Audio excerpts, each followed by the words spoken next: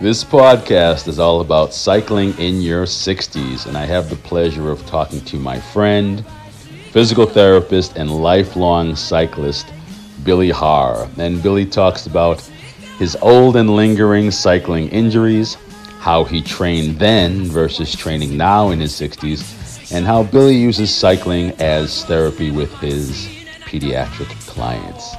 Heal, move, cycle, evolve.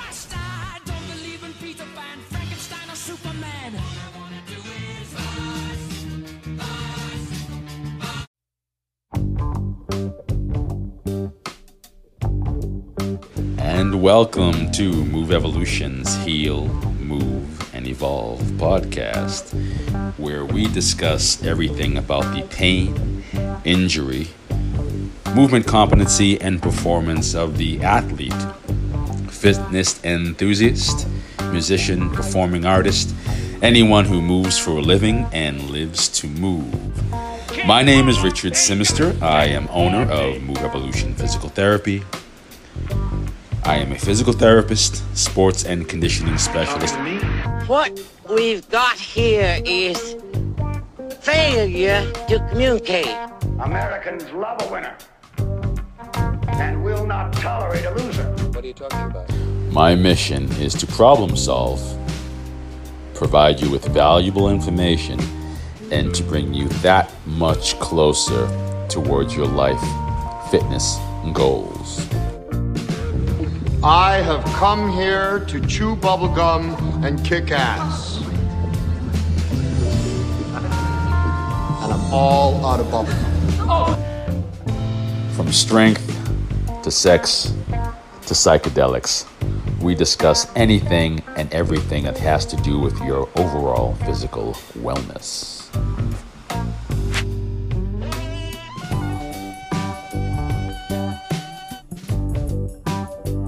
Heal, move, evolve.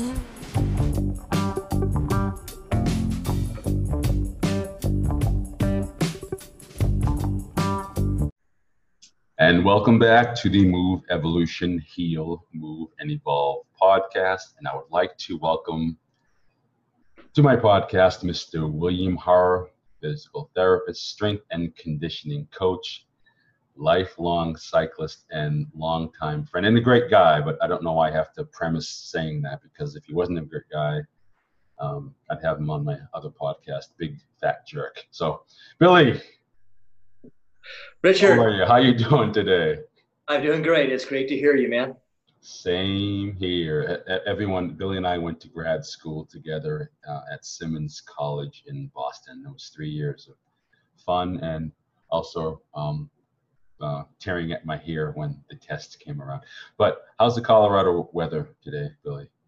It's awesome. It's had to get out early today. It's going to be 97 today and hot. How many miles did you do? I did about 50 miles today. Good ride? Yeah, it was great. It was kind of chilly when I left. Wish I had some longer sleeves on, but by the time I was heading back in, I was glad I was in shorts and short sleeves. So it was an awesome ride. Nice. Lots of hot air balloons were out. It was beautiful out. One of my favorite places to visit is Colorado. So we're either going to talk about the psychosis you suffered after drinking frog venom in Peru, Billy, or we can discuss cycling at 60 or in your 60s. Which would you prefer? I would probably prefer the cycling in your 60s. Okay, we can stick to that topic. Billy, how old are you right now? I'm 60. Wow. That's pretty old. Were you using training logs, or were you like writing on scrolls or using hieroglyphics back then? I'm just curious. That's a long time. It's been a long time.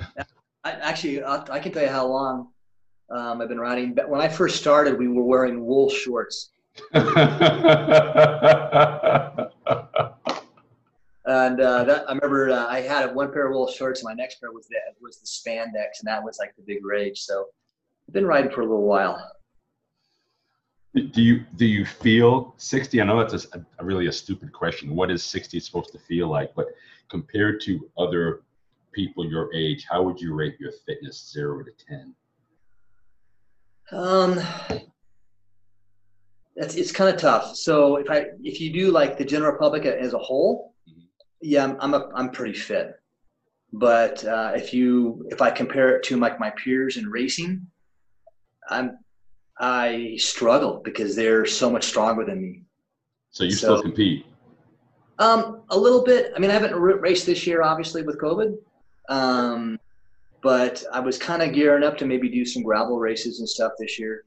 And I was in the upper categories. I was at 60-year-old category, which is kind of nice because I'm racing against guys that are older than 60, which makes it a little bit easier. So I was kind of looking forward to doing some racing like that, but it just didn't work out. But, overall, I mean, I don't really feel like a 60-year-old, in answer to your question. I feel more like maybe like a 50-year-old maybe. Yeah, you shocked me the first time we actually met. And actually, you didn't tell me for like 3 weeks, 4 weeks. Then you told me. I had this look of shock. Billy does not look at his age, and he never did. It's very strange. He's like the Benjamin Button of physical therapy. Billy, tell us about your love affair with bikes, how you first met, any arguments or breakups, and how you are forever connected. I first started getting into cycling right when my dad was diagnosed with lung cancer. And he didn't live very much after he was diagnosed. But you know what? I was just kind of starting riding, and it was just kind of like my place that I'd go to escape and just be by myself and do some nice long rides. And I just really enjoyed that a lot. And then I kind of met some other people who were racing, and I'm like, hey, you're pretty strong. You should try some racing. So I entered my first bike race, and I won it. How old were you? Oh, I think I was 21. But how many miles was there, kilometers? Do you remember? You know what? I don't remember. It was it was a citizens race, so yeah, it was maybe like 30 minutes. But it was I enjoyed it. But that's when that kind of really got me into cycling, was that. And then from there, I just trained more and more and more, and just really enjoy that kind of that serenity on the bike. When your father passed, I'm not trying to be cruel like this, but I'm trying to take a positive spin. Was an impetus to train harder, longer, or because there wasn't the worry or the concern had passed? Was there a change in your training soon after he passed, or a few months after he passed? Nah, I think I started training more. I think a lot of it was it was the lung cancer from smoking, and I was just adamant on being in the best shape that I could be. So I would say from that was like just when I was just first starting out and getting into it. I knew nothing about racing and training and stuff like that. I was just kind of going out and riding on my bike. And it probably wasn't a year after my dad died and when I really got into like more structured workouts. And you've never picked up a cigarette, have you? No. Good for you. Good for you. Yeah. Back to the bike question. Have you ever had any breakups or arguments with your bike and said, F you, I don't need you in my life. I can find better? No, you know what, man, I raced for probably a good 8 to 9 years. And I don't think that I really had times I was just like, I didn't want to get on the bike. I mean, you had your usual kind of burnout towards the end of the season, just from putting on so many miles and racing and just the intensity of racing, and you get pretty worn down. But I wouldn't say that I was like that I hated my bike and didn't want to be on it. It's even to this day I still love riding bikes, and it's a place I like to go to when I need to think about things. Billy was famous for a bike he brought from Colorado, and it was a blue heavy 20-ton Beachcomber. And you can explain what it looked like, Billy, but Billy and I were both au pairs or nannies during grad school. It was a nice deal. We had room, room to ourselves, parking for our cars, and it was 15, 20 minutes bike ride to grad school. But Billy had this hill and I call it the Death Nanny Hill. Billy, can you explain, tell people a little bit about your beach cruiser and the hill you had to bike up to your for your nanny job? We both lived in the house, folks, so you had to bike there after school. Can you please tell us Yes. about the incline? This the old beach cruiser bike. Yeah, I picked it up at a garage sale for like $35 here in Colorado, and it had the fenders, and I had a big old basket on the front, and I think this bike was probably like from the 1960s. I'm guessing it's maybe a little later than that, but it was one of those bikes with a big, huge front tire and a small back tire, and you're 10 feet off the ground. One of those. Yeah, like the Wizard of Oz, the Wicked Witch riding the bike. Yeah. But yeah, that was great. I'd have to go down to the store and pick up some groceries, and I think I have all the bags hanging from the handlebars, and I'd be like riding up that hill, and people would look at me so weird because I have like 3 or 4 grocery bags on each side of the handlebars, grinding up the hill. It was pretty funny. Yeah, I tried riding with you a few times, and like this is like walking up to your 10th floor because there's no elevator in the building, so you have to walk upstairs. So, Billy, as far as cycling, when did you reach your physical peak as a cyclist? And my second part to this, can you continue to improve as a cyclist throughout your decades of living? I would say I probably peaked like in my my mid to late 20s. That's probably when I was in my best shape. Was doing racing cyclocross, and I had a couple 10th place finishes at nationals, so I was pretty psyched about that. And yeah, at 27, you can still improve your fitness. I mean, even look at like a lot of the guys like in the Tour de France, they're like in their 30s and they're still winning. I think you just you can improve your power and everything, and I'm not sure at what age you kind of lose that at, but maybe like your mid to late 30s is when you kind of start losing that power. Just physiologically, you can't maintain that power.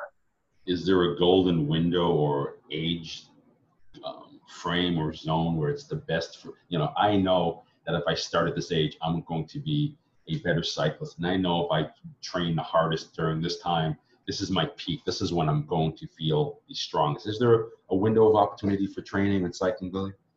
I think so. I think like you see like really young guys, and I think sometimes they actually struggle a little bit on the really, really long races because they just have to build up that physiological endurance. And I'm not sure the exact window, but it's probably like, I would say like your mid 20s to maybe like your early 30s and stuff. That's probably like when you could really reach your prime and everything with cycling. Gotcha. And I'm just through the research in the latest podcast where we learn our skills as far as manipulating ourselves, manipulating objects like kicking, swinging, cycling, and balance is developed a little early in females around 6 or 7 and boys between 7 and 8. And because everyone, Billy is a physical therapist. We're going to talk about this later, but his clientele, mostly children and young adults. Is this the same for cycling? Like you learn it early and it becomes a skill, or have you seen people pick it up later in life and they're just zoom, they're just fast and they're agile and they are made for cycling? I think at the level like at racing, at the level that I'm racing at and stuff like that, I think you need to have a little bit of has to be in your genes. So I think it doesn't really matter like when you pick it up. If it's in your genes, you're going to excel. Okay. So if it's, if you're someone who is delayed a little bit as far as like meeting their milestones and everything, as far as like racing and stuff like that, I think it's going to be hard, but it's not to say that they couldn't learn how to ride a bike and still go out and have a good time. Understood. Is there an important milestone that if it's missed or they haven't developed that developmental skill, that there won't be a carryover in cycling? I know I'm kind of reaching with this, but there are links between what you can do as an infant and delays later on with developing skill. Do you think there's a specific movement such as crawling or squatting that leads directly to biking, or we have to go a little bit further and talk about the functional movements like later on in life, like squatting, lunging, pressing? Boy, I don't know. That's a great question. Or convoluted. No, that's a great question. I mean, because that's actually something I do in my practice, is that I teach kids how to ride bikes, but the kids that I teach, they're mostly kids who they've had brain tumors or they're autistic, and they just need someone to kind of help them with the riding reactions and everything. Wow.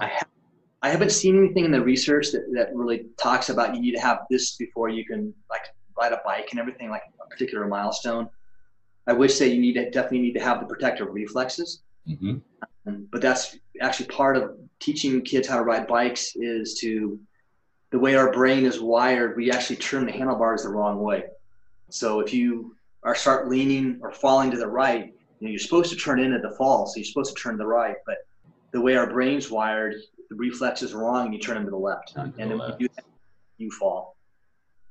Is the cycling for these kids, is it more therapeutic? Is it more about balance, stimuli, coordination, or all of the above? All of the above. And I think really the biggest one is just being able to ride a bike with their peers. I can't tell you how many, like moms and dads, and you get their child riding the bike and they're just in tears because they're like, oh my God, Johnny is just like the rest of the kids. He can ride a bike and he can go out with the rest of the kids in the neighborhood. So it's a psychosocial component of the child being able to engage with activities with his friends, with his peers? Yes. Wow. Yeah. Wow. I wouldn't have thought that. So it's a great, it's my favorite thing that I do as a PT. I got to be honest with you. I did not know you did this, and I should as your close friend. Hey, Billy, old versus new training protocols. Okay, back in the day, what didn't they teach you about nutrition, bike fitness, staying in conditioning for your upper body that you wish you had known to make you a better cyclist? Oh man, that I gotta be honest with you, that is a long list. How about the top 3 things you wish your peers or your coaches had taught you for for increased biking performance? So back then we didn't have coaches. The only coaches were like coaches on the national team, or like developmental teams, and I wasn't either good enough or I was too old to make those teams. So most of the information I got was like reading from magazines, or if I could get information from my buddies who were in camps. As far as like training regimes, we didn't lift, because back then people felt like if you lifted, you're going to bulk up, and if you bulked up, more weight to carry up the hills. That's a little bit. That's kind of true, though, right? The heavier you are, the more muscle or more the weight you have to lug up a hill, an incline. Yeah. But you also have more power. Yeah, I mean, technically, yes, you're carrying more weight, but the flip side of that is you're going to have a little bit more power. And really, it's not true. I mean, if you're going to bulk up that much lifting weights and you're riding bikes, I think you picked the wrong sport, and you should be doing another power sport. Because we want to be as light as we can, but we didn't do much lifting back then. It was just more, you do a little bit in the wintertime for a couple of months, and then that was it. So I think lifting have been really good. I'm trying to think of some other things. Nutrition, that didn't even exist back then. You just ate whatever. It's right now, I think I eat really healthy, and I think that's actually helped me even better. Back then, I mean, I can remember one of my best races. I had like a Big Mac and French fries before the race. The staple food of any nutritious breakfast. Yeah. So what do you miss the most about training back between your 20s and 30s, and what did you despise and you never want to return to? You know what? I miss I'm in good shape now, but back then I was amazing shape. I mean, I could go out and just say, yeah, I think I'm gonna go ride 100 miles today. You know, not a big deal at all. Nowadays, no, I couldn't do that. So I kind of missed the fitness level. And I missed just like being with my friends, my teammates, and, you know, going out on a long ride. It would be great. You know, you go out for like a 4 to 6 hours ride, and you would just chat, and we bring little treats along and eat, and it was great. Camaraderie. Exactly. I made some really close friends, some really good friends. What do you despise, or what did you hate about training? I think looking back on it, and I didn't know it at the time, but I just, the way I trained it was okay for the time. But if I knew what I knew now, I would have been a lot better as far as like training. But we didn't have all the parameters. We didn't have the power meters. We didn't have the heart rate and all that stuff. But I mean, I love training. There wasn't really anything that I really despised about it. Maybe riding in really cold weather. You know, can't feel your feet. Was it worse in Boston or Colorado as far as the cold, the freezing temperatures? You know, it's so much colder in Boston. Yeah. So used to it. Yeah. Billy, and you mentioned tools, heart rate monitors. What do they have? This is a long list, but what 3 tools do you wish you had then that they have now?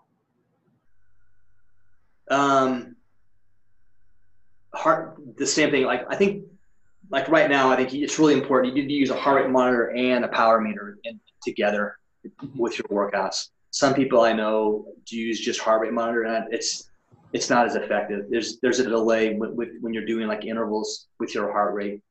And you need that power meter to kind of know how much power you're putting out and stuff like that. Like, I'll go out and do, like today I was doing 8 minutes and a certain amount of power at a little window. I would try to hold it in there, and then I would do like 5 minutes easy. So we didn't have that back in the day. And so you would just go out basically and just ride as hard as you could ride. And I'm sorry. That's right. Can you explain what the power meter is and how it's used and where it goes on the bike, please, for our readers, our listeners, rather? Yeah, I could have a crude way of it here. A power meter, it can go in a number of places. Some of them are, like mine's in my rear hub of my bike, and it's measuring the amount of torque that you put in the bike. They also go in the pedals or the crank arms where the pedals are attached.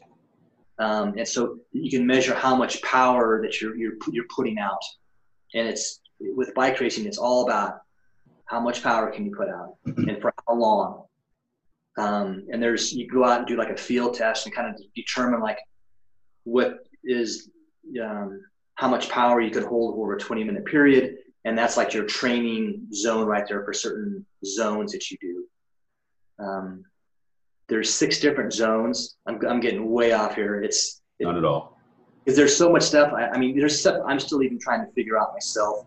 And that's like where I have a coach now that helps me with all this stuff, because it's kind of mind-boggling to me as to which zone you're supposed to train in. But you have like your zone 1s and 2s, which is like the easy recovery, endurance. You have your zone 3, which is kind of your sweet spot where you can develop more power. And then you have your zone 4, which is where you're increasing your VO2 max. And then you have like your zone 6, which is just an all-out sprint.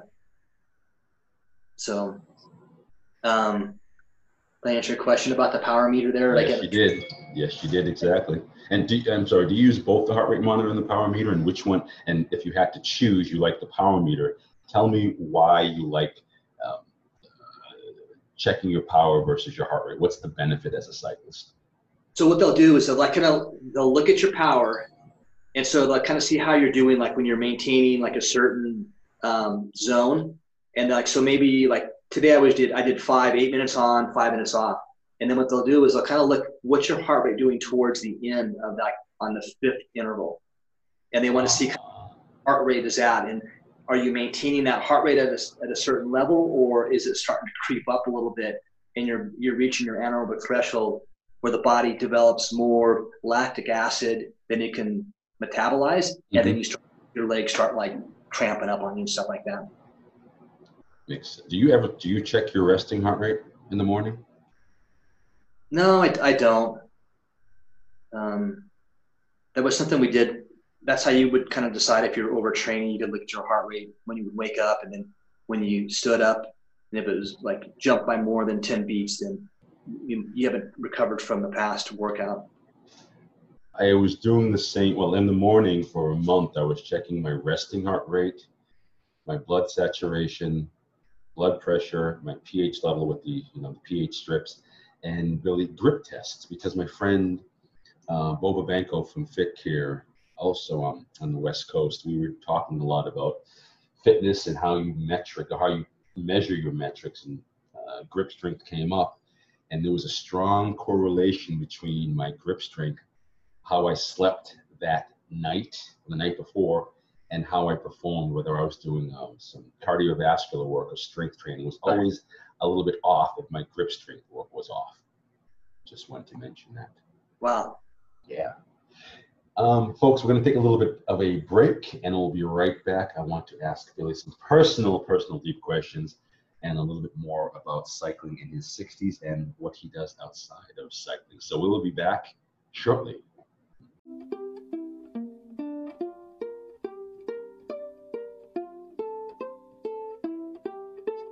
I can ride my bike with no handlebars, no handlebars, no handlebars. I can ride my bike with no handlebars, no handlebars, no handlebars. Look at me, hands in the air like it's good to be alive. And I'm a famous rapper, even when the paths are all crooked. I could show. And we are back with Billy Harr, physical therapist, strength and conditioning coach, cyclist. And Billy, right now, are you training more for pleasure or more for fitness? Good question. Actually, you know what? It's both, to be honest with you. I think during the week, I tend to do more like intervals and stuff like that, so more like my fitness. And then on the weekends, Delia, my wife, and I, we have a tandem bike, and that's when we'll kind of go out on the weekends and do a ride. So, and that's more for pleasure. I've seen your tandem bike, and it looks very romantic. It sounds very romantic, cycling with your wife, and I've seen it. I didn't know you could fold it up and take it in pieces. I always wondered how you traveled with tandem bikes. But Billy, do you have any cycling goals, and also what are your personal goals for the next few years? So cycling and personal goals, please. Cycling. I mean, I haven't done a gravel race. I'd like to try one of those, to be honest with you. Explain what that is, please. So gravel is going to be more just like riding on dirt roads. Typically in the past, I've done like road racing or cyclocross, where it's like a closed circuit. You're getting up and running with the bike. Mm-hmm. So I think it'd be kind of a good crossover. Yes. So the gravel races can be anywhere from 30 to 200 miles long, and I do not want to do a 200-mile gravel race. I don't think my back would hold up. But it's just intriguing. I enjoy riding gravel roads now. There's less cars out there, so it's fun. Your back hurts after how many miles or how many kilometers? It just depends. If I'm just kind of out for a cruise, it doesn't bother me. But like today, I was pushing it, and after about 2 hours, I was, doing the standing up, kind of arching my back, trying to get my back a break a little bit. What's your body telling you now as far as your capacity, weak spots, improvement improvements versus decline? What are the signals, Billy? I think just part of it, just like the abuse, I think, on my body, it's just kind of catching up to me now. Back when I was racing, I felt invincible. Now it's like, I don't want to fall, because it's going to take me a while to recover from that. Yeah. And just the aches and pains of like my knees, my back, feet. That's just starting to kind of catch up. Like I feel it a little bit more now. I don't feel quite as invincible. Or some of the biggest injuries that are still lingering or impacted your life, your function, how you move, or I know this is just effed up. You know it's going to be there for a while. I don't know. Like, I had thinking back on it, I've had a couple pretty big concussions. And I think that I'm, working with concussion patients, it's something in the future can lead to dementia. And with my mother with dementia, that's a little bit of a worry. I don't notice it sometimes. My knees, they're definitely just torqued from just the wear and tear of just pushing big gears and stuff like that. And there's times I'm pretty stiff. And the back, I think my back's probably the worst, just from, racing hard and then also getting out there. And, when you have a house, you got to do your stuff around the house. So I'd go out and do like a big ride in the morning time, go out for like 3 or 4 hours and come back and lay flagstone in the front yard. And that didn't work too good. And I think that's what really trashed my back out, that combination. And why don't you warm up again? I asked you this a while back and you said you just hop on the bike and go. Why don't you foam roll or dynamic stretch before, or do any type of prep for your neurological system? Tell me why, Billy. Time. Good answer. I don't like get out there and hammer away. I definitely get on the bike and just kind of warm up the muscles. There's definitely a warm up on the bike, but as far as like stretching and stuff like that, I'm a bad example to my patients as far as stretching. Yeah, you might want to keep that to yourself, man. Yes. Yeah. But I have been stretching. The last month I started doing some stretching and my back's actually been feeling a little bit better. Imagine that. What a phenomenon. Yeah. And you did some strength, like heavy strength training. You were on a program, I think it was last year. Was it for your knees or just general strength in your legs? I tried doing something actually this winter. I tried to do some strengthening for my legs and stuff like that. Yeah. I wanted to see if I get more power, because right now I don't have enough power to stay with the people my age and stuff like that. And that's why I'm trying to increase that. So I thought if I could lift some weights, increase my power, that might help. But just doing the lifting program, it just didn't work out. My knees they just got so sore. I basically had to stop. You had a lot of squatting, right? And lunges? Yeah. It was mostly the squatting that got me. Squatting, leg press, but it was the squat that I think that really was tough on my knees.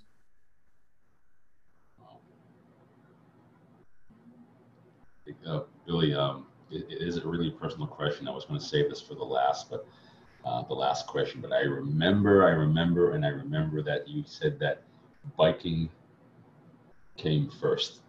Okay. And and you had a girlfriend or some girlfriends, and biking came first. Tell me a little bit about your priorities between in your 20s, 30s, as far as biking and your relationships with the women. Sure. It's, it was basically in cycling. I wanted to try to be a professional so bad. That was my goal. It's probably one thing I've learned from cycling is just my drive. You get what you put into it. And in order to meet that, I felt like I had to make that my number one priority. And so I had a couple girlfriends that were really nice. And at the, I would put cycling over them. I would put a ride up, over them, which to meet my goal. I wouldn't say, I look back on that now and I feel like I'm a total jerk doing that. But it was just something I wanted to try to meet this one goal in life. Did you win any relationships or lose any women over? Oh yeah. Yeah. I had two. That I lost eventually they just got tired of it, left. And I was pretty upset about it. And because I just thought they were the one, that I would eventually marry or something like that. But, looking back on it though, if I had married them, it wouldn't have worked out. And I have the wife that I have now today. I think as a result of it, who I'm very, very happy with.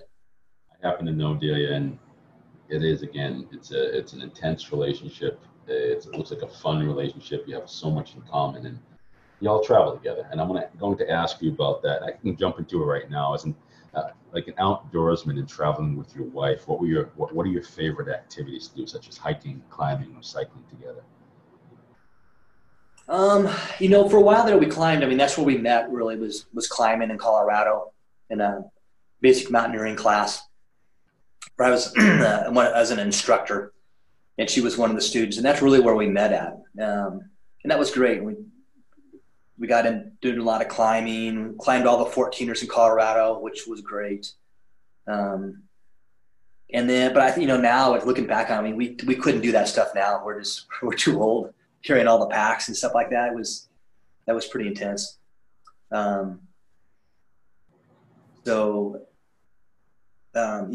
We've kind of shifted more to do more cycling, and we, thinking back on like the trips they've taken, her sister lived in Singapore, so we did a lot of trips over to Asia, and a lot of times we would do some bike tours. We did bike tours in Vietnam, Cambodia, China.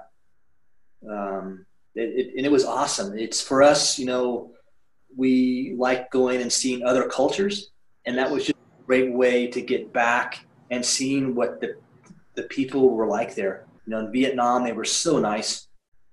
I wasn't sure how they would like having Americans there, but you'd be riding along in the middle of nowhere and you'd hear someone, hello, there'd be some farmer up there waving to us. They were so nice. Do you think we'd get the same response because of what's going on here? I don't know. We have like 85 more days into the election. Maybe things in Aurora, Colorado won't happen again. I'm sure you're familiar with the incident, but I won't dive into that. Billy, with all the places you traveled with your wife, which one was the most romantic? The most romantic? Oh, man. I would have to say it'd be between when we were in China and also when we were in Taiwan. The one in Taiwan, it was pretty funny. It was kind of one we did. Basically, they took us up to the top of the gorge, and you rode down this gorge. So it was kind of a downhill bike ride, which is pretty nice. But it was just wild. It was just these walls of marble. And the roadway was kind of cut in the side of the marble. So that was beautiful there. That was very romantic. And the one in China was great too. We we signed up for it thinking we were going to be with a big group, and it ended up just being me and Delia, and we had a guide, and we had a support vehicle. And what vehicle? A support vehicle, like a van that would just kind of follow us. And each night we would stay someplace, and they'd be like a B&B here, and just we'd be by ourselves to go out, have a nice romantic dinner, and just enjoy the culture we would see there. Where would you live if you were all set for money? Where would you live, and what three things apart from your wife that you would take with you? The three most important things. Where would you live? I would have to say that I would probably stay where I'm at. We love where we live in Colorado.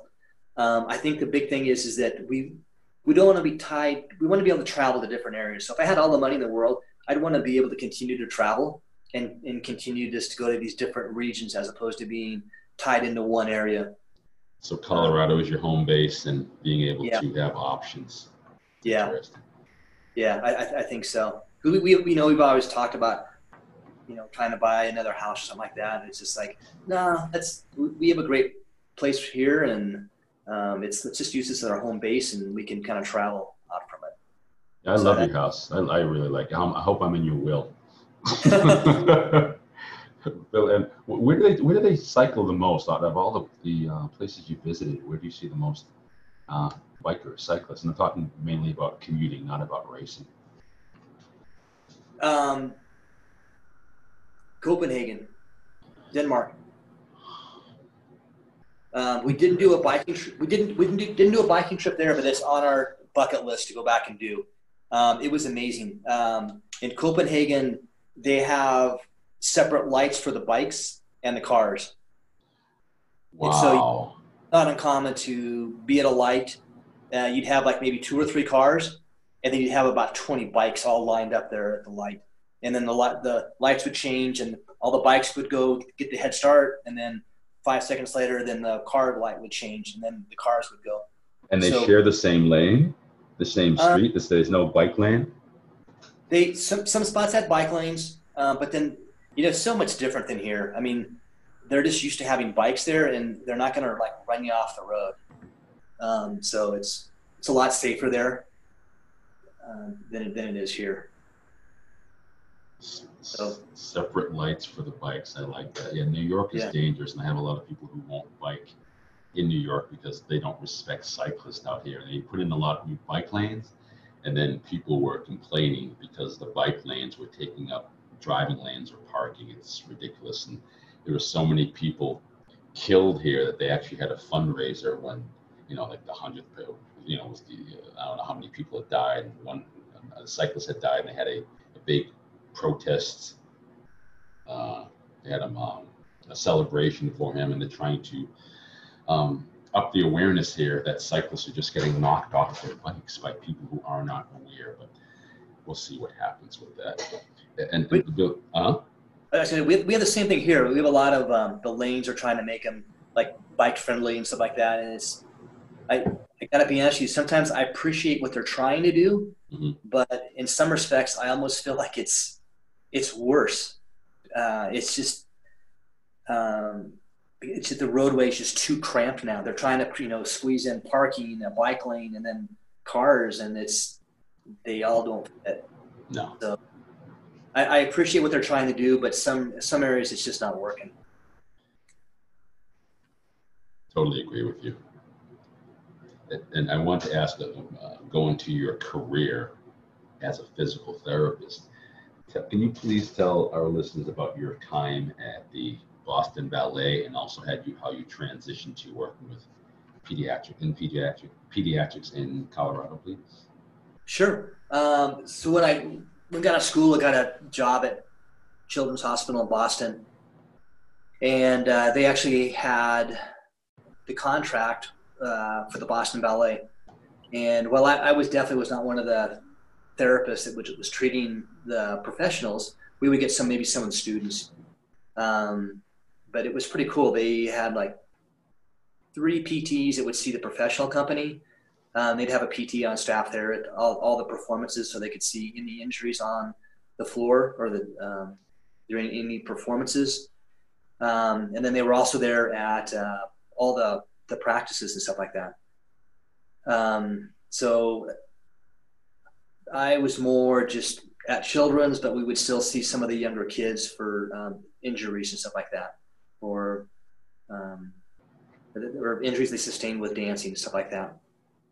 I was there for about 3 years, and then I kind of started to miss Colorado, and that's when I kind of put some feelers out for coming back to Colorado, and I definitely found something here. And so just kind of transferred out to Colorado and at Children's Hospital in Colorado. And I just kind of continued to do the same thing. Did a little bit of stuff with the ballet company in Colorado here called Ballet Nouveau.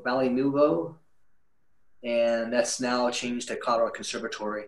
So I did some work with them, which was great. And it was the same thing. It was more just the younger kids I worked with.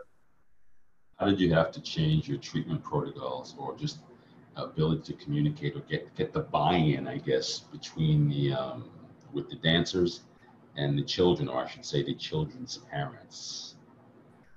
It's working with ballet people is tough. For dancers, it's, I think part of the culture is you're going to be in pain, and you need to kind of work through some of that pain. And so part of it was just trying, I remember when I first started, I would kind of go to the ballet company in the afternoons here in Colorado. And, I did a lot of sitting around because they wouldn't come see me, because they were afraid to come see me, because they were afraid I was going to tell them not to dance. So a lot of it was just kind of, hey, eventually would start seeing some people, and it's if they had to sit, you'd have to have them sit, but that was usually a big injury. But a lot of times they could continue to dance and stuff like that. So with time, they began to trust me a little bit more, the dancer and the parents, as far as like, I'm not just going to tell them not to dance. I was trying to kind of keep them active in dance. So that was probably the biggest thing. And then over the years, I'm not quite as active with the ballet company. I'm not there at practices, but I tend to see them more people that have had like really bad knee pain, and they're at the point where they can't dance. And that's where I'll pick up those kids and kind of manage their knee pain and kind of get them back into dance. You also have parents who are hard to get through or get that buy-in or convince because they're also afraid that you're going to tell, your child can't run for a while, they can't jump. Well, he has to. He has a big basketball season this year. If she has she has a big soccer season this year, she has to play, or if she's the star. Do you get any of that type of resistance, and you have to explain to them in layman's terms or clinical terms that this is what's going to happen if your child continues to play at the same intensity or frequency? Yeah. I actually have a kid right now. He's actually a baseball player, and he is 10 or 12, I think. Mom is the one who brought him to therapy and stuff like that. He actually missed his first appointment because Dad didn't think he needed it. He just tough it out, kid. And the mom brought him, and doing my evaluation, his kid's so weak in his scapular muscles. Laying on his stomach, he couldn't even like lift his arm up off the table to get a 3 out of 5 on the muscle testing. What position did he play? Oh, he's pitcher. What? So great. I just can't believe how weak this kid is. What's the injury? To the rotator? Or was it he has tendonitis, is bicipital, long-headed bicep, and supraspinatus muscle. But it was kind of nice. The second appointment, Dad came, and of course they show up like 25 minutes late.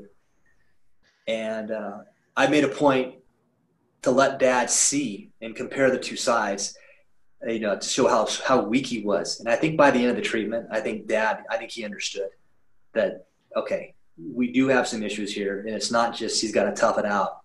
We need to work on some strength here. So parents can be intense, especially when I think the parents are living through their kids. Yeah. It's so hard. And they're the worst when the kids are between maybe like 12 and 16 when they're going off to a special school, or they got a scholarship, or again, they are the stars of their team, and their parents want to see them develop the fastest. And that's when I see those are the hardest parents to convince, and they tend to watch me with eagle eyes, like, what are you doing? What's that? Yeah. Okay. Should we be doing that at home? We can do that right away. Can you run? With your child with the bicep, is that in your experience, is that the prerequisite to a labral tear or a peel back lesion? You know what? So that's kind of the nice thing working with kids. For the most part, they don't have a lot of tears. They get a lot of tendonitis.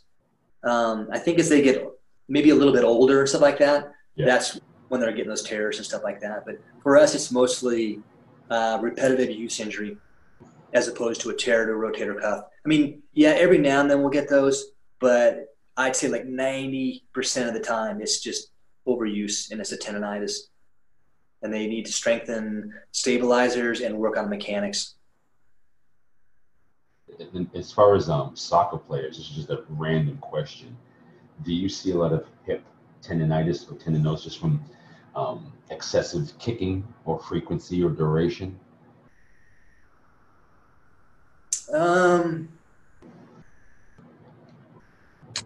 Not a lot. I see some, but I got to kind of clarify too. So we do see some sports, but at Children's we also have a sports medicine clinic. Yeah. And they like sports medicine therapist, and they probably tend to see more of those athletes right now because they've kind of started to divvy them out. And so we don't see quite as many of the elite athletes like that.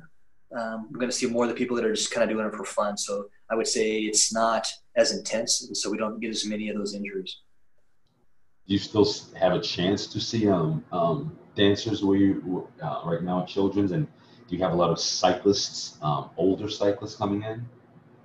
No cyclists. Yeah, it's kind of funny. I never really have. I haven't seen a lot of cyclists.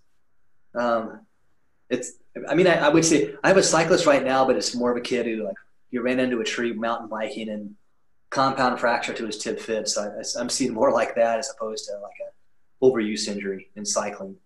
Do they tend to go to cyclists, physical therapists who are specialists in cyclists, or they just don't go to physical therapy? How would you know that? But are there specialists in Colorado that you think are in a lack of a better term, monopolizing the market as far as seeing cyclists or clients?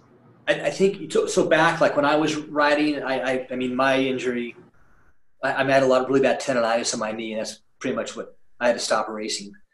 There was really no one to go to. It's you go to the doctor and they're just like, oh yeah, don't ride your bike. There was really no therapist. There was one guy who did it. Andy Pruitt, who's a trainer.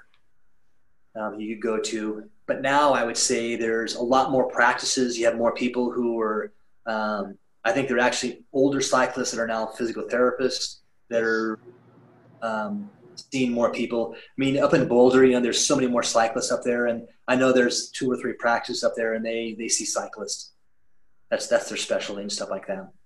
In Boston, I only know of one, and I'll try to find his name, but that's how scarce it is on the East Coast.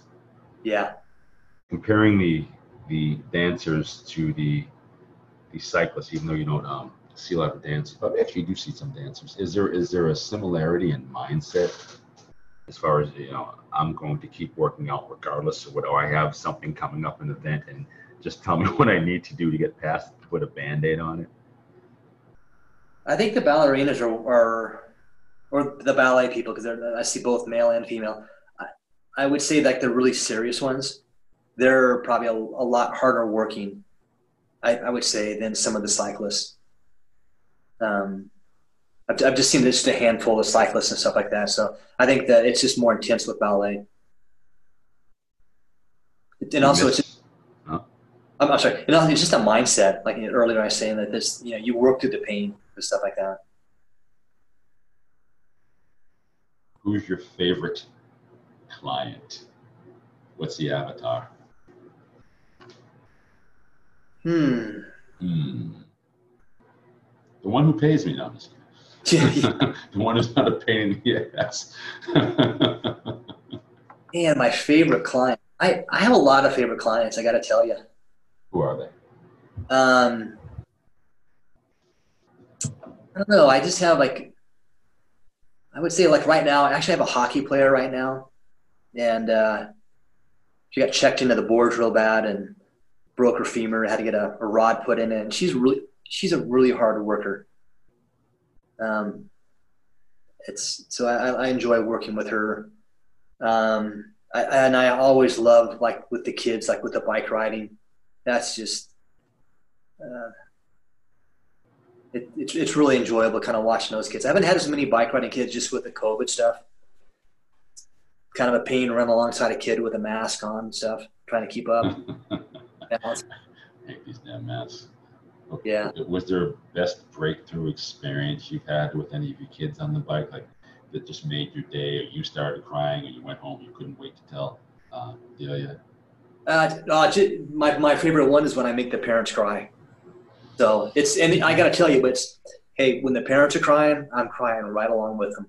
So it's just, you have kind of a kid who has autism, and just when they figure out how to ride the bike, and it just clicks for them, and they're just these big grins on their faces. They're looking at you, going, "Look at me! I'm riding my bike."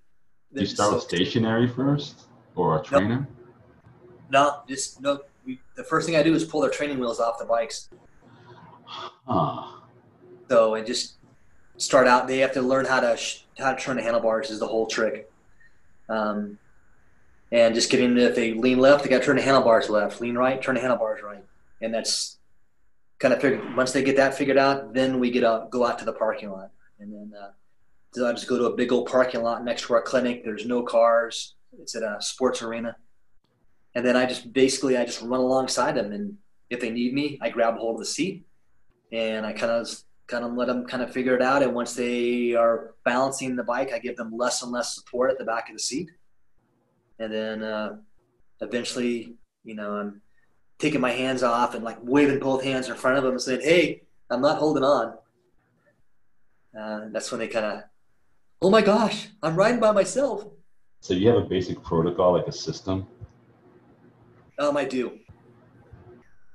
Does it ever fail? Do you have kids that just can't grasp the mechanics of balancing? Okay. I have one. I figured out like trisomy 21 kids, Downs kids. It doesn't work as well with them, just because for them they need to do something repetitive over and over and over and over again. I think it would work, but you just would have to do it for so long. But just in conversation with some of the therapists that do work with the Downs kids, my technique does not work. But as far as like other kids, like autistic kids, kids with brain tumors, just developmental delayed, I'm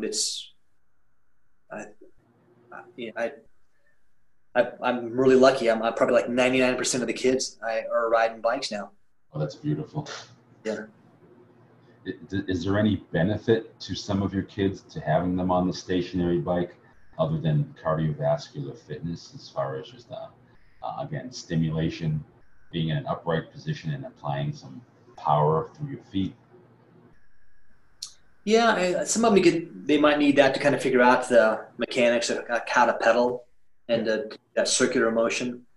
So, some of the kids will have like cerebral palsy, and so it'll be just affecting one side of them, and they have a hard time getting that reciprocal motion. And so the bike is good at kind of teaching them that. So it's sometimes it would be good to be on a stationary bike to kind of learn that reciprocal motion, and then you can transition it over to the bike. Do you have access to a pool at your hospital? We do not. Okay. Is there any, and I may be reaching, just sort of scaffolding and bringing it down? Okay, they can't be on the bike because they don't have the balance. You've seen the bikes underwater? I have not seen bikes underwater. Yeah, well, you're not totally underwater. You have to breathe, but they have the bike submerged. Right. And this is for people who have a little bit of fear or avoidance, but it's also you have some resistance with the water. But yeah, I was just wondering if there's any way of either having the bike in water, which you haven't seen, or have them do some sort of pedaling in the water. But since you don't have a pool, I'll skip that question. Billy, any upcoming trips with any upcoming bike trips or any upcoming events on your bike? Not really. We are kind of in limbo right now. We were going to go down to Patagonia in November, and I think we're going to put it off a year. Because of the pandemic? Yeah. I'm not sure they don't want us coming in there right now. My friend just went to, a dance friend went to Belize. I tried to go to Belize. And my wife was saying, "Why are you traveling? I hope they don't." And he found out a day after they're not letting any Americans. They blocked us. And good. Yeah. No one really wants us anywhere, I don't think, and I don't blame them either. But I don't know. We might do a bike trip out California, maybe. Take the tandem out there and ride around out there on the ocean side there. But that's about it.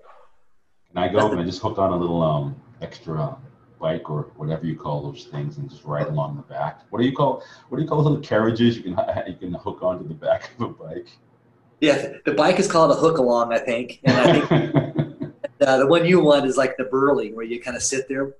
Yeah, I don't do shit. I just sit there, and I'll even have like diapers on. I'll have a little baby's thermos or whatever you call them, baby's bottle, and I'll put that little baby Huey hat on. You can act like a child to bring you along.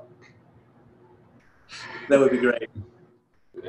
What's going on with retirement plans, Billy, and just life goals? I'm looking to kind of cut back the hours with PT.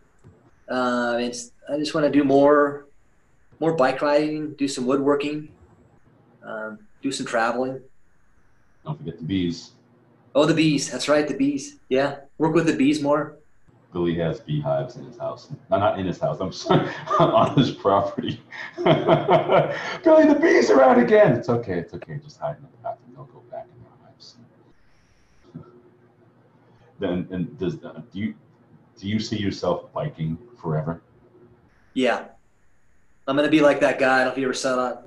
The husband and wife. I think they're like 90 years old, I think, and they're riding a tandem bike. That's so sexy. I love that. I love it. I would love to do that. That would be great. It's Dilly and I would love the tandem. I mean, it's a great time for us to be together. And some people say it's a divorce maker, but for us, it's been great because. I don't understand. What's that? Why is it a divorce maker? I think what it is you have two people that want to captain the bike. Yeah. And or want to be in control, and some people just don't feel comfortable with that, and being in the back with the one in front. And Delia's what's that? You both switch off? No, I stay in the front. It's Delia's more comfortable with me steering. It's very misogynistic. Yeah, I know. But it's great because we can kind of ride together, and I'm pretty good too. I don't like go super fast and scare her. I mean, we go sometimes we're going a little fast coming off those mountain passes, and she'll kind of nudge me and say, "Hey, we're kind of speeding," and I'll slow down a little bit. But I definitely she feels comfortable riding with me, and I definitely do not want to have an accident with her on the back. So I'm not as crazy as I am on my own road bike with descending. So, but it's nice we can kind of see things together, and it's great to spend time together that way. Yeah, as you know, at Sheps at night, my wife's name is at Sheps at everyone, and we dance together, and it's a nice way of getting us to go on dates, to spend time with one another, socialize with other people. So I'm hoping I can dance until I really can't dance any longer. You can't dance right now? No, I'm saying I'm hoping I can dance until I can't dance any longer. Okay. Thanks for your concern. I'm fine. No, I think that dancing would be great. It'd be a cool thing to do, get all together.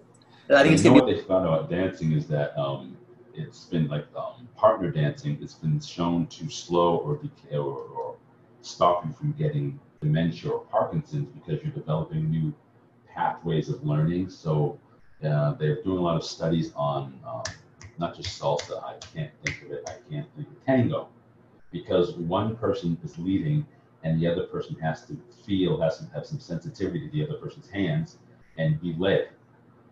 Huh. Yeah. Very cool. Sorry to cut you off earlier. Oh, no, not at all. One final question, Billy. Any words of wisdom or golden nuggets you can give to younger cyclists? Actually, I have two questions. What do you enjoy about being 60 in cycling? What do you enjoy the most about being 60? I guess I'm a little bit wiser, maybe. I definitely do not like the body breaking down. That's kind of a drag. I think just being wiser and smarter.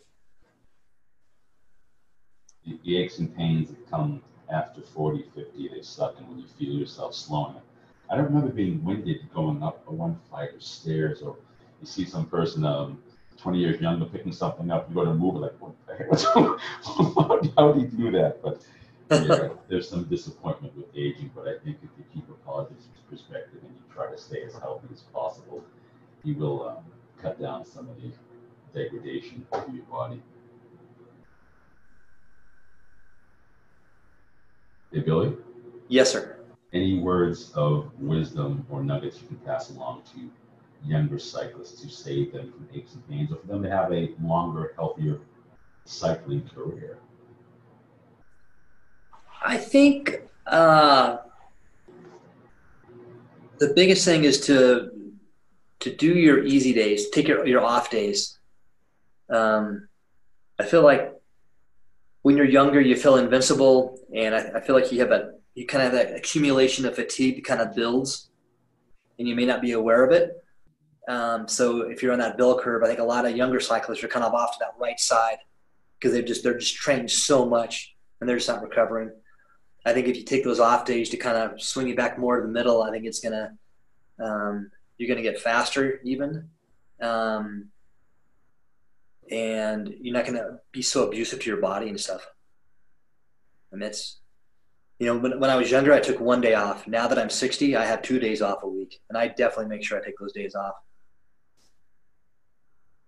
So that's one thing they don't teach you is rest and recovery, or they didn't teach you, and how important it was just to don't do anything. If you're going to do something, just bring it down a few levels, bring the intensity down a little bit. Yeah. I have a friend now. He's actually 70. I used to ride with him a lot. He's so funny. He's still stuck in that old mindset. Just had dinner with him this last weekend, and his wife is like, "Hey, Billy, when you have an off day, do you take it completely off from exercising?" And I go, "Yeah." And she's like, "Lee," and my friend is like, I think part of it is he can't take a day off. It's like he'll take a day off from cycling, but instead of cycling, he'll go out for a run on his off days. And it's just like, you know what? They want an off day to let your body heal, and if you're going out and doing something else, you're not going to recover. I believe you should move every day, but as far as overloading or loading in the body or loading the same body parts, you have to recover, especially the older you get. And I definitely have fallen victim to. I got to work out, but once I do take a day off, or I have my clients take a day off, you appreciate it. They appreciate it because they come back even stronger and better, usually. Yeah, I agree. I mean, you got to have those recovery days, especially with what we do. Working out with our patients and stuff like that. It's kind of tough. Yeah, you don't get to recover and stuff like that. I've learned to use that as a workout often. If I know I'm going to have some physical clients for the day, I won't work out. I'll work out with them. And, if you work out 3 or 4 times for an hour, there's your training. That's always the killer for me. Is like trying to show a kid how to do like a single leg squat, and you had like a really hard, and you're just like, oh my god. I'll just only 1 rep and then I'm done. That's when you get videos or a model. Billy, how can parents find you? I'd love you to give you a little shout out, a promo. Parents that have kids, whether they're general orthopedic injury or special needs or autism or cerebral palsy, whether they live in Colorado or want to come and visit just for your special needs, your care, how can folks find you? I guess they can find me. I guess they can email me if they're interested in it. I can definitely get something set up with that. You actually want to give your email out in the podcast? Go ahead. What is your email? How can people find? Man, I gotta remember what it is at work here. It's gonna be Bill.Harr, so it's gonna be BILL. .HARR at childrenscolorado.org.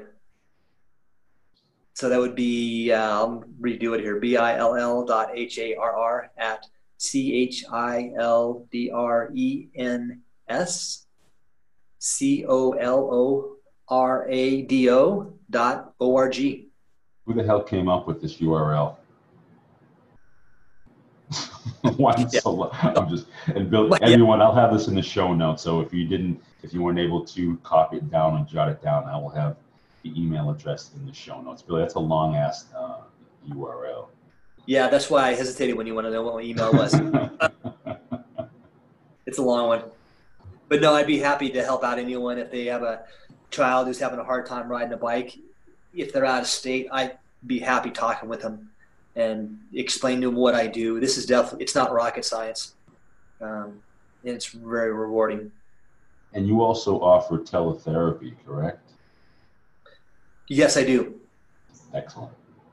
Excellent. Yeah. I hadn't thought about that. That's why I'm here as the host. Billy Harr, one of my best friends. I love you, man, and thank you for taking the time to do this podcast with me. You're a great guy, man. You're good, and you have a wonderful wife. So I wish you a long life, health, and lots of love. Richard, thank you so much for having me on. I really appreciate it. I love you too. Give your best, or give my best to Hatshepsut. I will. It's been great talking with you. Same here, man. Peace and have a blessed day. Take it easy. Thanks a lot. Then you be safe. Bye. Before I got my guitar, before I had my first car, I had my training wheels, bicycle made of steel.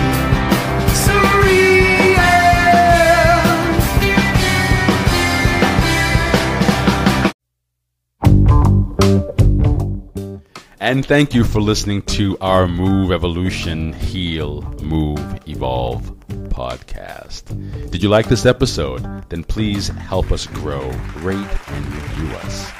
And if you would like more great life fitness content, check us out at moveevolution.com. Heal, move, evolve.